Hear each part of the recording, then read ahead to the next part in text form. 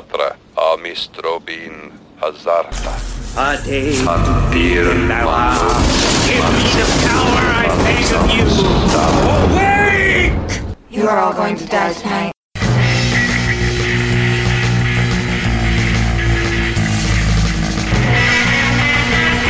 Shut it off. Shut it off.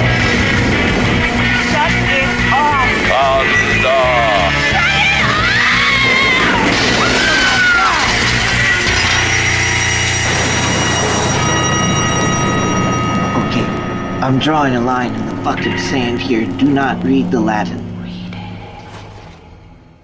Hi, welcome to Don't Read the Latin. I'm Jennifer Lovely, and today my wonderful guest is... Michelle Neskai. Hi. Trying to get in the habit of doing this. My pronouns are she, her. Michelle, what are your pronouns? Him, her, they, them. Yeah, all over? Wonderful. All over. Well, thank you. Gender fluid, so. Oh, fantastic. So, Michelle, what have you seen recently that you've really liked or that you want to talk about? Recently? Yeah. Well, I just watched The Babysitter, the sequel. The sequel? The first one was a lot of fun. I haven't seen the sequel yet. I actually really enjoyed the sequel. I like how they tackled a lot of the topics, and they did it in such a way that it was fun. It was fun, and I usually don't get into shows that hype up teenagers and sexuality, but honestly, they did it in such a way where it was like reminiscent of when you were a teenager, you know what I mean? But It wasn't like weird or creepy or voyeuristic. It was good. It was so good. And Samara Weaving was amazing in it. So I was really surprised at how much I really liked the very first one. And I liked how it turned some of the tropes on its ear. And I'm not a big comedy fan, and it really made me laugh a lot. Yeah, no, it takes a special one to like really thrill me, and that one just made me happy. The first one made me happy. I'm looking forward to seeing the second one. But speaking of horror comedies, it was funny because before we started recording, I was talking about that my daughter is starting to get interested in horror. And so I'm kind of searching out some more kind of PG-13 horror, and trying to find things. We've shouldered Poltergeist, the movie that scarred a generation. I have a couple of friends who saw it way too young, and they were like, "Oh my God, what are you doing? How could you show that to her?" And she was like, "No, it's fine." But we just watched Happy Death Day, which I find to be an endearing. Happy Death Day. It's such a fun, sweet movie. And she really enjoyed it. So it's like, go ahead. The Critters franchise is fun. I would strongly recommend that one. That is a favorite of mine. Like the first two I really loved. And I had a huge crush on Terrence Mann, who played the head bounty hunter. Oh, did you? Johnny Steele. Yeah. Swear to God, I probably hit puberty. Like when he showed up on screen, I was like, yes. Boys. I know, boys and girls. It's wonderful. I've been going back. Oh, go ahead. No, please. I want to hear more what you have to say. I've been going back and watching movies with my family, and I'm all like, oh yeah, we're going to watch this movie. And then I'm realizing, like, as we're watching these, because I watched them, when I was very little, like, watching horror movies, like, from 3 years old on, and it's kind of funny, because as we're watching, like, wow, I just realized this is one of those I'm super gay moments, or boys moments. And, yes, it's kind of amazing rewatching them, because it's like, oh, thank you so much for leading my way. Yeah, they really become a part of who you are. in helping shape They do. books and movies, man. I didn't have Art. friends. But yeah, no books. I didn't really have that many friends growing up. So books and movies were kind of my formative everything for like creating the person I am today. And stuff that I've watched. So we watched that with Tekla. And I look off to the side because I've got my list over here. In Jen's documentary corner, because I have a Jen's documentary corner, because I'm a big junkie for documentaries. I rewatched The Celluloid Closet. It's been really... I remember having the book before I saw the documentary.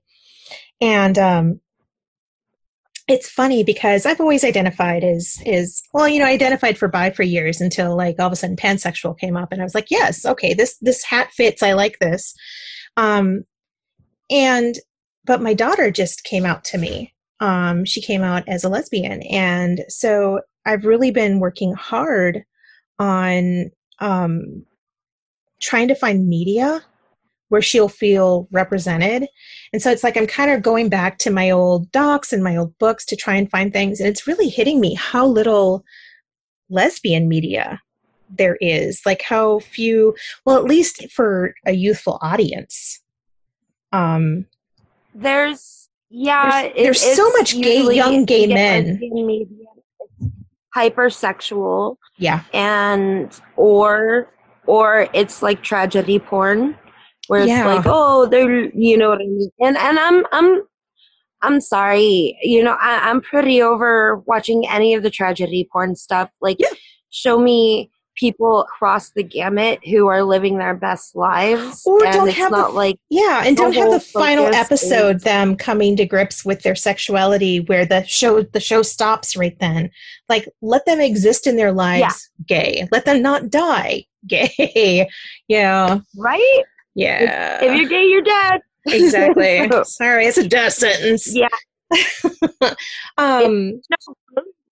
Good about that. Yeah. They're really hitting with like the timeline of, they're not shying away from things that happened. But what is this? Because I missed the title. Glow. Oh, it's not Glow. hard. No, but Glow's wonderful. I've seen the very first season, but I haven't watched past that. Oh, it's so good. It's so good. And I'm going to have to check it out. Yeah. The other things I've seen lately is I gave Lake Mungo a rewatch because it's one of those underrated horror movies that I like to revisit every once in a while. Of fresh stuff, and I did not silence my phone because I'm terrible. The new movie that I've seen, I saw Antebellum, which is the Janelle Monáe movie that just came out. One. It only released like last Friday, and it's that $20 rental, which can be kind of rough for some people. And that's a lot of money. But as a parent, like, I can't go to the theater for, it's like if I'm going to go to the theater, it's going to definitely be over $20 to do so. So it's like I can kind of see for specific films paying that $20 rental fee. I really liked it. I didn't love it. It certainly wasn't due to bad acting. All the acting was really fantastic. I kind of wanted it just to be a little tiny bit better than it was, but it was pretty good. I did enjoy it. Yeah. And the other one that I saw that was just really, really tense was a movie I've been hearing other people talk about it. It's called She Dies Tomorrow. And it's this neat, it's almost kind of surreal. This woman wakes up and she starts telling everybody, she goes, I know I'm going to die tomorrow. And it almost seems viral that whoever she tells they're going to die tomorrow, that they start feeling the same way and panicking and saying that they also are going to die. And it's less of a beginning, story, end movie and more of a exploration of everybody feeling very anxious and a large amount of stress. So it's really well done, but if kind of slow burn anxiety horror movies aren't your bag, you probably won't like it very much. But I thought it was really fantastic. So was there anything else that you've seen lately that's been making you happy or you've been revisiting? I just revisited Night of the Demons 1 and 2, the originals. Yeah, it's I actually it was time, and I actually got sent the steel book for the first one, Oh, and nice. I was so excited, and then so I was like, we have to watch it. Of course, I didn't open the steel book, and we watched it on streaming Oh, yeah. because Because it's right there. right, I haven't stopped it. I'm like, I must have this movie, but I'm not going to open it because it's available on streaming. And so I But have then all at that these time, when it isn't available on streaming, you'll have it right there. And that is the wonderful Exactly. thing about physical media. Exactly. Excuse my nails. They've got ripped up nail polish on them. But That's all right. yeah, no, it's I like to collect physical media in Me too. general because what if something happens? And I'm sorry, but if like a zombie apocalypse happens, you bet your sweet ass I'm gonna get all the car batteries and I'm gonna set it up so I can watch movies in my room. Exactly. Yes. So Yeah. you know. And then, you know, I mean, the thing is it can lose things where it's not available on any streaming media, or, you know, you run into things where things are altered. And they change films, and you're like, and you're stuck if you don't already own it. Yeah. I There's have, go on. no, No, you go on. I literally own Japanese laser discs of the first 3 Star Wars movies because I want to see them how I saw them as a kid. Without all the editing and everything. Yeah, without all the slapstick, and I want to see Han shoot first because that's what scoundrels do. Right. I don't know why they changed that. You know, sometimes when people are given like way too much technology, they just This is sometimes how they I should just meant for the stop. movie to look. Yeah. Like, no, maybe in just, your brain, but I don't know. I would like you to tell me, what was your formative horror film? Formative. There's a lot of them, but one of the ones that I know we plan to speak about today was Cemetery Man. So Which, how did you see Cemetery Man, and like what happened when you saw it? okay, so most of if my horror intake didn't come from my Uncle Johnny, it came from Canadian television. So Canadian TV at night, it doesn't do it anymore, you know, but they used to play horror movies. And I'm talking like all the curse words and all the boobs and all the butts. Like they didn't edit anything. And I was there for it every single time. I would sneak up and just watch. And like I saw Red-Blooded American Girl on Canadian TV. So much boobies. And I was obsessed. I was just like, yeah. So when Cemetery Man came on, I wasn't sure if I was watching a porno because I'm very little, you know, but I'm obsessed. I'm obsessed with the lead actress because, oh my gosh, so pretty. She's beautiful. And like, oh my gosh, she's beautiful. I especially appreciate, like, maybe this says a little too much about me, but when she meets the Cemetery Man and she's burying her husband and she's like, hey, let's go do it on his grave. It was like fireworks in my brain, and I was like, this is the woman for me. This is my type of lady. Like, okay.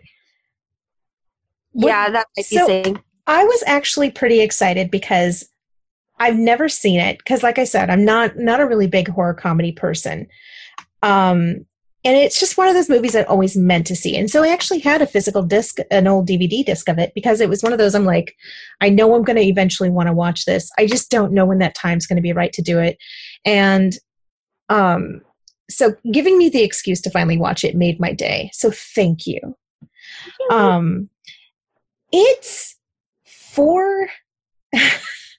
hilarious. It is funny. It's not exactly my jam, but it is really funny. There's some really funny parts, but what blows my mind is how beautiful that movie is. Like, even when the effects are fairly low budget, they're, I can't even think of the right word, but they're magical. It's a beautiful film, like aesthetically. Oh my God. They took so much time with the lighting, and when they use the air machines, like I, I love that movie so much. And the thing that really got me with it is that it really is a movie to a specific set of people. I love that it's not a movie for everyone, that the humor is a little surreal, and that it's teaching me. Oh my God. The old girlfriend and the dead teenage boy. Oh. Yeah. And he gets on his motorbike and they like ride off. Yeah. You can't stop rubbing love. And I love his assistant at the and and his love with the girl's head. Yes. Yes. She goes, I'm not much. Like, finds her multiple times. Like, it turns into like this surreal David Lynch type piece. It really, really does. Yeah, it's beautiful. I love Italian horror in general, you know, and it's by the time I saw Cemetery Man, I was already in love with Suspiria. So was that kind of a gateway for you to like exploring more Italian horror? Suspiria? Yeah. No, Sister of Ursula was. Oh. Yeah. Canadian TV, I'm telling you.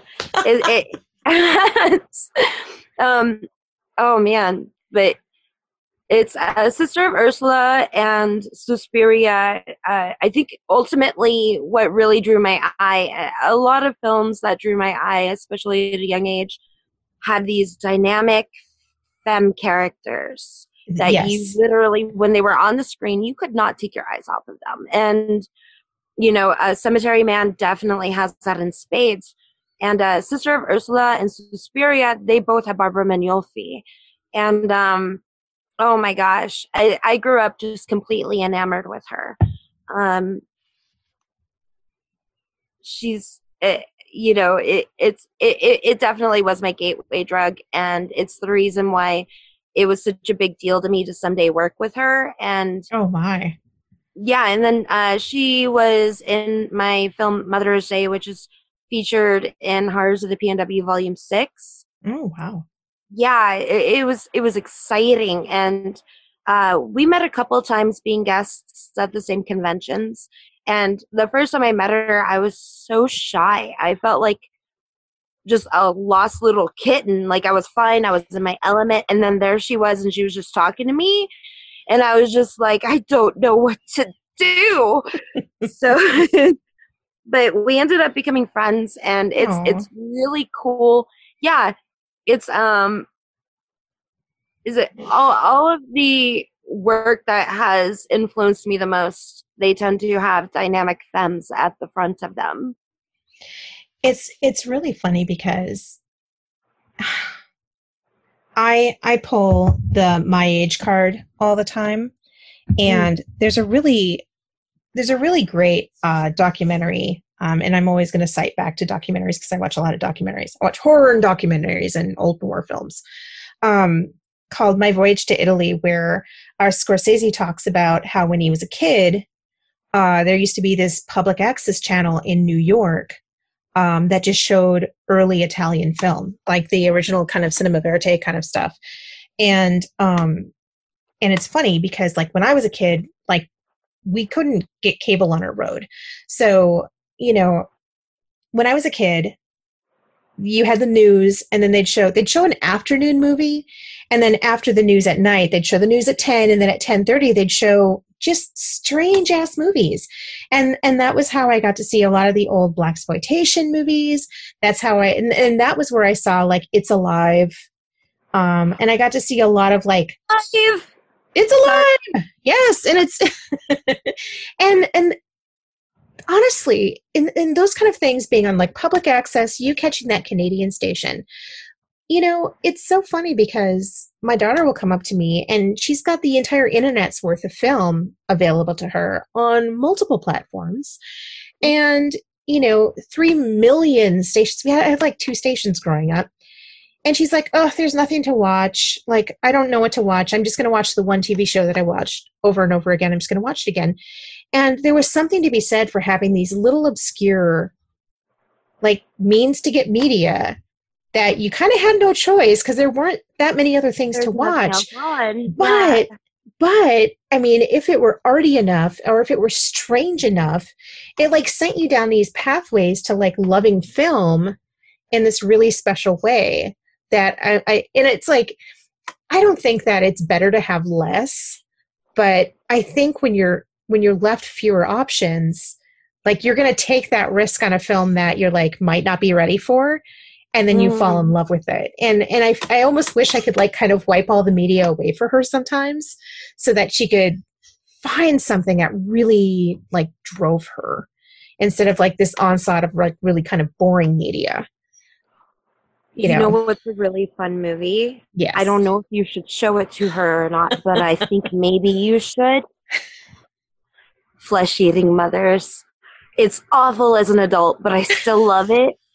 But I saw it on Canadian television, and this is about the point. I was living with my mother at the time, right? And we lived right on the border of Canada. And we didn't have cable, so, this was my ritual when I was there. I'd sneak up at night and watch those movies. And there's this scene where it took it further than Pet Sematary did, right? And like, I was little, so it was like a really big deal. Like there's this like an STD plague that is I just looked it up because I've never seen Flesh-Eating Mothers, so I'm like, what is this? Oh, yeah, there's this scene, and it involves eating a baby, and like it shook me to my core. I was very little, okay, but that whole movie is worth watching just for that scene. It will fuck you up, especially if you're a little kid, especially if your mother is wearing one of those peel-off green kind of face masks. Oh, even better. O'clock in the morning, and you think you're awake and all alone, and then the next thing you know, your mother pops, Michelle, what are you doing awake? And you're just, oh my God! Like, I screamed to the top of my lungs, and I was literally afraid that my mom was a zombie and that she was going to eat me. So maybe it's a danger. I mean, speaking as a mother, I might. It's not off the table yet. A modest proposal. You never know. Exactly. Oh my gosh, I love how many things it led us to. So, on that note, what is your modern horror that reminded you why you love film and why you love horror films? Undead. I swear to God, I think I teared up when you said that you loved Undead because I don't like horror comedies, but there is something, that sweet spot that Aussie like horror movies, Aussie and New Zealand horror movies have this fucking weirdness to them that is so just absolutely fucking wonderful. So, how did you see it? When did you see it for the first time? And oh, look at that! Did you? Oh, I collect zombie movies in particular, mm-hmm. and so this was part of my haul for. I also got Flight of the Living Dead and Zombie Honeymoon. Zombie Honeymoon's kind of hard to find, and Undead was actually pretty hard to find one that was under the cost of like $50. Yeah, it's really interesting because they're underrated. The filmmakers, I don't know anything about their personal lives, but judging from their work that I have watched and enjoyed and fallen in love with, it's great that they're cult classics and that they're able to charge so much for them. But it kind of seems like we should probably be giving the filmmakers a chance to make more movies. Yeah, we're gonna do that. But I found Undead at a video store, and I watch zombie movies indiscriminately. I have a movie called Zombies, ends with a Z. It is It has a couple of good moments, but overall, nobody ever wants to watch it with me. So I can't understand why. it has its moments. I don't know that I've ever looked at everything else that they did, but they did Predestination, they did Daybreakers, they did Winchester, which I wasn't terribly fond of. Wait, they did Winchester? Yeah. What? Yeah. Things Okay. I didn't know until now. Well, then I no longer have to advocate for them to be successful because they are doing very well. Good They for are. them. I'd love to see them continue to make things because they've made some Same. stuff that I really loved. No, this movie just charmed me because it's just utterly ridiculous. It was really funny because I got it back in the day. I rented it. I watched it via when Netflix, and then Netflix does still send out discs. I just don't know anybody who still uses that capacity of Netflix any longer.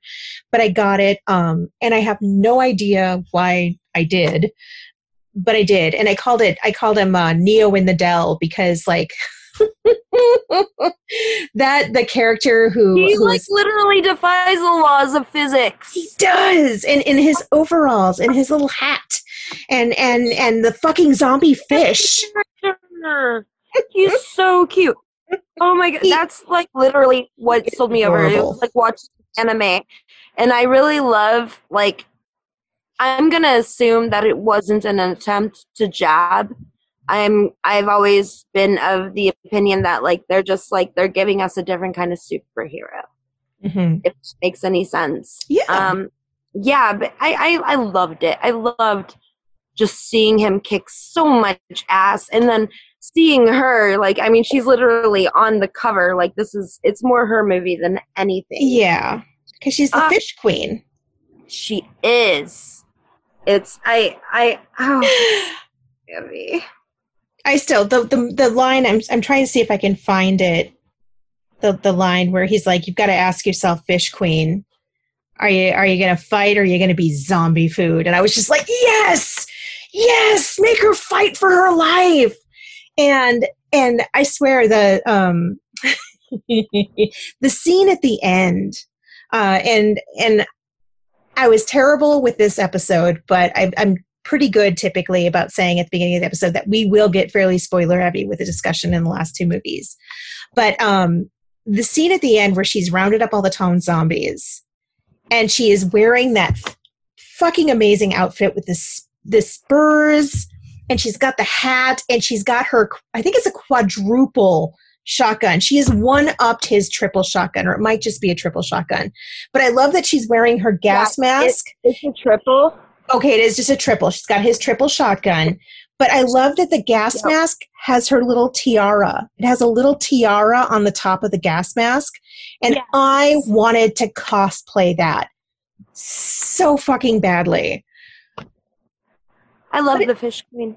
The fish queen is wonderful. And the other thing I really loved about it is it kind of twists everything on its end where, you know, you've got zombies. You're like, why did the zombies happen? I love the moment with the aliens where the one alien isn't wearing his cloak and he's like, why don't you put on some clothes? And he's like, I'm comfortable with who I am. It's just, you know, it's the most ridiculous things in the world that just are just so fucking hysterically funny. But it's wonderful. And it's a movie it's paced well. Mm-hmm. Like, it's just a funny movie beginning to end. And like, even like the shitty characters, you kind of like them. Because they like, I grew up in a really small town where you have those wackos, you know, you have like the weirder town members. And, you know, you want to hope that they're like decent hearted. You wanna. Yeah. Oh, Trump's America. Onward. So what else have you been like, because I know you love zombie films. What else has been out there that you want to recommend to people that might be lesser known? Oh, okay. So Flight of the Living Dead. Okay. It was it came out around the time when Snakes on a Plane came out. You know, I'm tired of these motherfucking snakes on this motherfucking plane.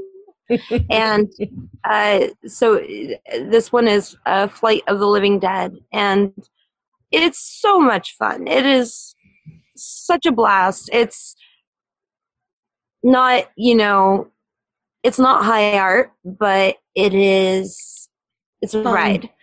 Yeah. And then another one, I mentioned it earlier, Zombie Honeymoon. It's beautiful. It's this cute indie film. It came out like a billion kajillion years ago. You can see a lot of influence from like the film May into it. Ooh, that is a beautiful film. Yeah, I love May. And I think May came first. I could be wrong, but there's a lot of commonalities between the two. And it's about this married couple, they just got married, and the husband gets infected by a bog beach zombie. Hmm. And so they're like going through their honeymoon while he is deteriorating and becoming a zombie. Hmm. It's so good. It's so romantic, and it's so sweet, and it's cute, and it's gross. It's so gross. So I love a good gross flick. I have a whole shelf of zombie movies. The Cured was really good. I caught a lot of, as far as The Cured goes, who was the actress in it? She was in Hard Candy. Oh, And she's in Umbrella. Yeah. I can see she's like this little Ellen tiny Page. thing. Ellen Page. She's lovely. Yeah. She was in The Cured. It was really good. I caught a lot of, and I could be wrong. I mean, I see gay in everything, so let's be real. Might be, one of those things. But the call is coming from inside the house. But I got a lot of home, almost like an in between the lines reference of homosexuality and it being ingrained in you, and like your need to accept it, but it's like put in this way where it's like, zombies and monsters and everything. And so it's like, it kind of straddles this area for me anyways, where it's like, I absolutely love it for the zombie film it is. And I love it for what I perceived as commentary of what society views homosexuality as, because homosexuality is very much treated in certain, areas of the world as something that's like a communicable disease that needs to be eradicated. Yep. So, but in this, they are monsters, but there's a symbolism there. You know what I mean? Exactly. That ultimately they're all human and everything else, but it's a damn good film. It's really good. Let's see. Actually, there's a film that upon rewatch, I have decided I liked, and I'm going to come out of the closet with it. I liked World War Z. Ooh. Yeah, my first watch through, it wasn't much for me. I really liked the cat. The cat jumping was really fantastic. Like, pussy power and all that. But yes, I watched it again, and it's a zombie movie that made it to theaters, and it had a huge name behind it. Yeah. And considering how very rarely that happens with zombie films in particular, I'm just grateful for that, and I think it deserves its own merit because of that alone. But which is really surprising with the popularity of The Walking Dead, that they wouldn't see its value in people enjoying the story for entertainment. Right? It's I need to catch up on The Walking Dead. I'm a few years behind. So am I. Which is weird because like all I ever wanted was The Walking Dead to become a TV show. Yeah. That was like, and they finally did it, and I was watching it, and then I just kind of, I don't know. I think I just personally hit a point where I was really enjoying it. But it became so, and the thing is, it's like whenever I've said this out loud, they're like, well, you should read the comics, they're even worse. But it just became so cruel to watch it that I lost the joy I had. with watching it.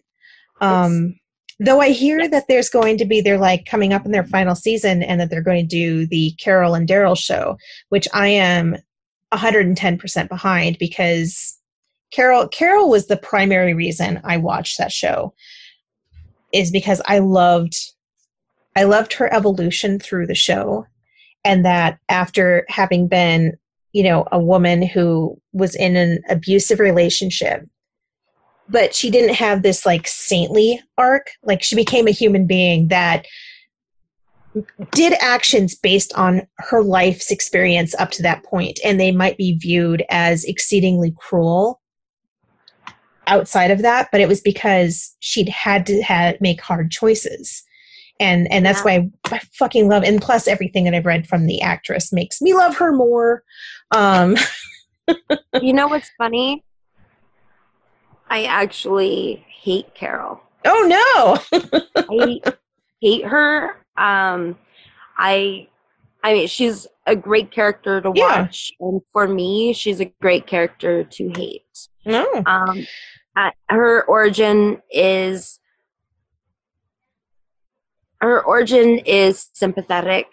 Like, it's not like I'm unsympathetic to her, but it's there's this line that's crossed in like what the character is willing to do and isn't willing to do. And I think as she became stronger, I decided that I hated her even more because she couldn't muster that strength to protect her daughter from her sexually deviant husband. But she was able to tap into it to survive herself. Yeah. And that was my point for me, where I was just like, I fucking hate this character and I want her to die, but she's not gonna, because the characters I hate never die. So and a lot of them that we love do. Yeah.